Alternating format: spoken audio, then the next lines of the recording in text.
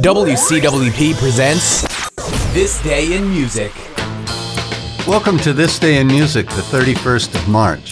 Today is the birthday of two very different artists. Born in 1937, Herb Alpert, trumpet player and vocalist for the Tijuana Brass, who had a 1968 hit with This Guy's in Love with You. He later formed A&M Records. Born in 1959, Angus Young, frantic guitarist for the heavy metal band AC/DC. Their 1980 album, Back in Black, has sold over 10 million copies. Here's when performing can be dangerous. Showing great courage, Sun Records stars Johnny Cash and Carl Perkins took Jerry Lee Lewis with them on tour as a support act. In 1967, Jimi Hendrix set fire to his guitar for the first time and went to the hospital after the show with minor burns.